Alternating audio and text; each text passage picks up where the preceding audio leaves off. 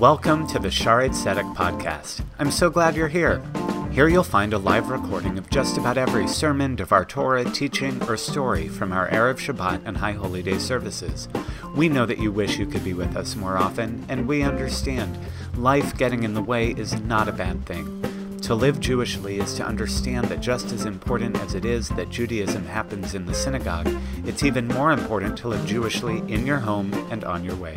So here we are, in your home, on your way, maybe even on your morning run. If you ever have any questions or want to continue the discussion, let one of us know, and make sure you check out our live stream and YouTube channel for more ways that Shaarei Tzedek is available to you on demand. Keep an eye on your shofar and email so that when you're able, you can be with us as well. Looking forward to seeing you soon.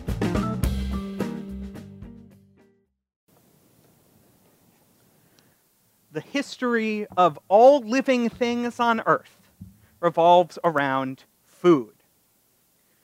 For millions of years, animals, plants, and everything else have evolved to develop the tools they need to find their next meal, or alternatively, to avoid becoming something else's next meal. Birds fly to spot and catch prey.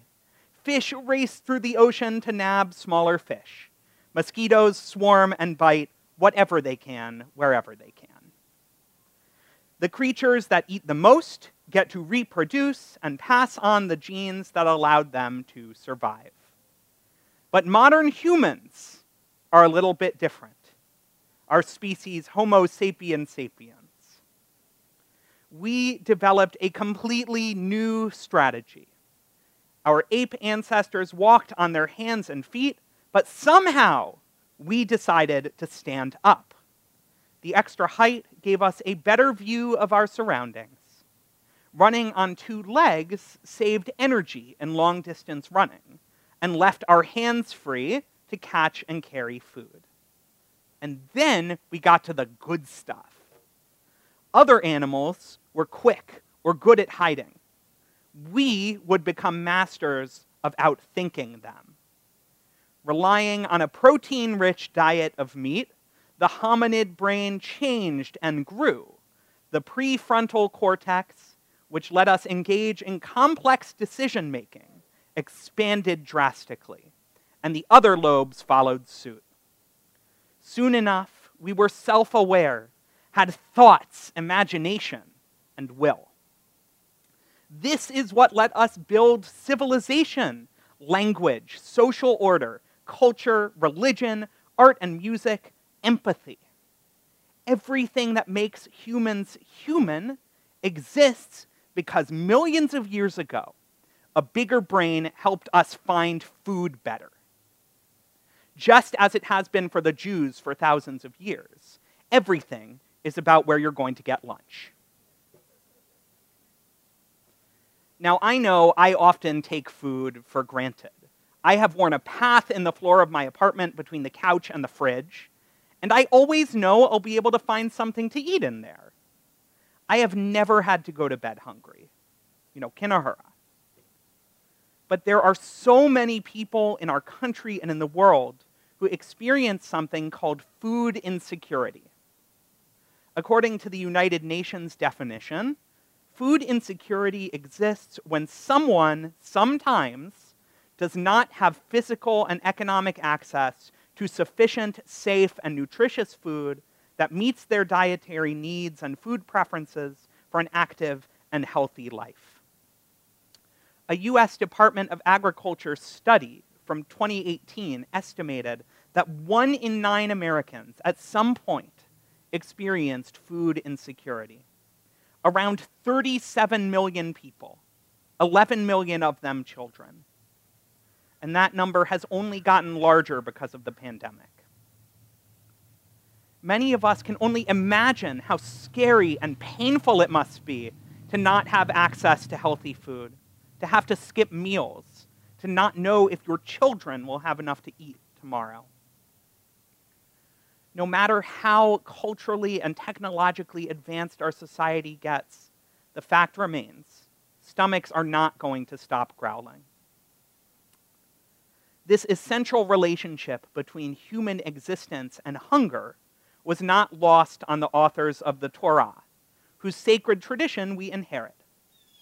In our Torah portion this week, Amor from the book of Leviticus, we read about the holiest moments of the Jewish calendar, God's appointed times. Among these are the 3 pilgrimage festivals, Passover, Shavuot, and Sukkot, all of which are based on the agricultural cycle. It's about growing food, and all of which involve bringing a sacrifice of the food that one grew to the temple. Amor outlines in detail the amount and type of offerings, lambs, grain, loaves of bread, and so on, all done exactly the right way at the right time. But smack dab in the middle of this sacrificial manual, right between the rules concerning Shavuot and the rules concerning Rosh Hashanah, we find an interesting verse. We read, "When you reap the harvest of your land, you shall not reap all the way to the edges of your field, or gather the gleanings of your harvest. You shall leave them for the poor and the stranger. I am Adonai, your God." This may even be a verse that you've heard before. The intent here is clear. God gives us the land to work and the rain to grow our crops, so only some of it truly belongs to us. God wants to ensure that the corners of the field and the grain we drop while harvesting belong to those people who need it, the most vulnerable in society. But the reason you might be having déjà vu is the fact that we read this exact same rule in last week's Torah portion, Kedoshim. And this is just the kind of problem that gets our commentators really excited. Remember, they didn't have the internet back then. So why do we get this rule twice? And why right here? Now, it could just be that it's important, but that is not a satisfying answer for our rabbis. As always, the medieval French commentator Rashi provides. He writes, citing an opinion from Rabbi Avardimos ben Rabbi Yossi, "What reason had Scripture to place this law among those regarding the festival sacrifices at the temple? To teach you that one who leaves the gleanings, the forgotten sheaf, and the corner of the field to the poor is regarded as though they had built the temple and offered the sacrifices therein." Let's take this in for a second. This is incredible. The temple, for our ancestors, was the most sacred place, the Holy of Holies, where God dwelt on earth. Even King David wasn't worthy of building it. But for our tradition, anyone who gives of their food to those who are hungry, they are not only worthy, but equal to the one who builds God's dwelling place. Clearly, this makes feeding others one of the most important commandments we are given. We need food to live. Everybody does. And when we feed another, we are giving life to another living being made in the image of God. So what can we do with this? What can we do to feed other people in our community? I think, raise your hand if you have a field that you've been working lately. Right, not many of us are farmers right now. Shout out to the farmers out there.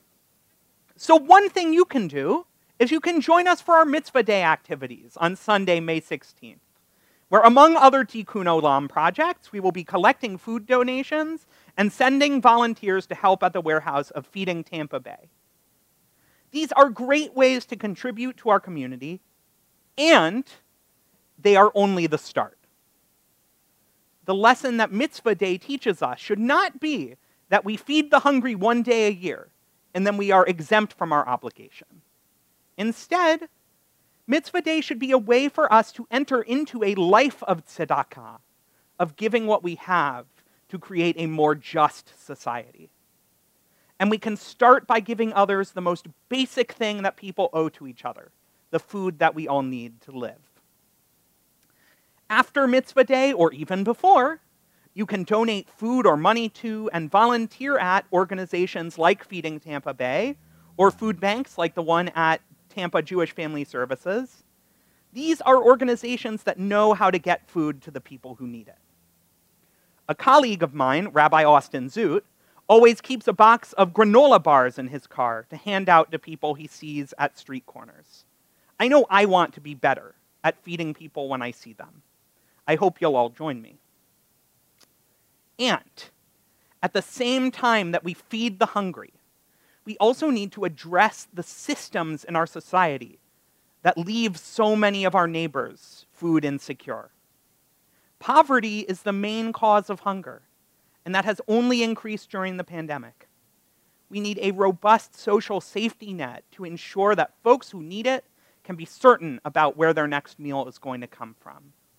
There is nothing that a person can be or do that lets us deny them the right to food.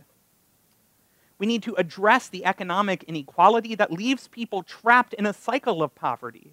And we need to break the patterns of indifference that blind us to the needy people in our community, in our city, and in our country. In the short term, everyone should have access to a food bank. And in the long term, no one should ever need a food bank again. That's the message of our Torah. When we build a society the right way, when we root out systems that prioritize profit over human life, no one will lack the food that they need to live. Every night that someone somewhere goes to bed hungry should be a night that we lie awake figuring out what we're going to do about it tomorrow. When we leave the corners of our fields for those who need it, we are not simply feeding people in need.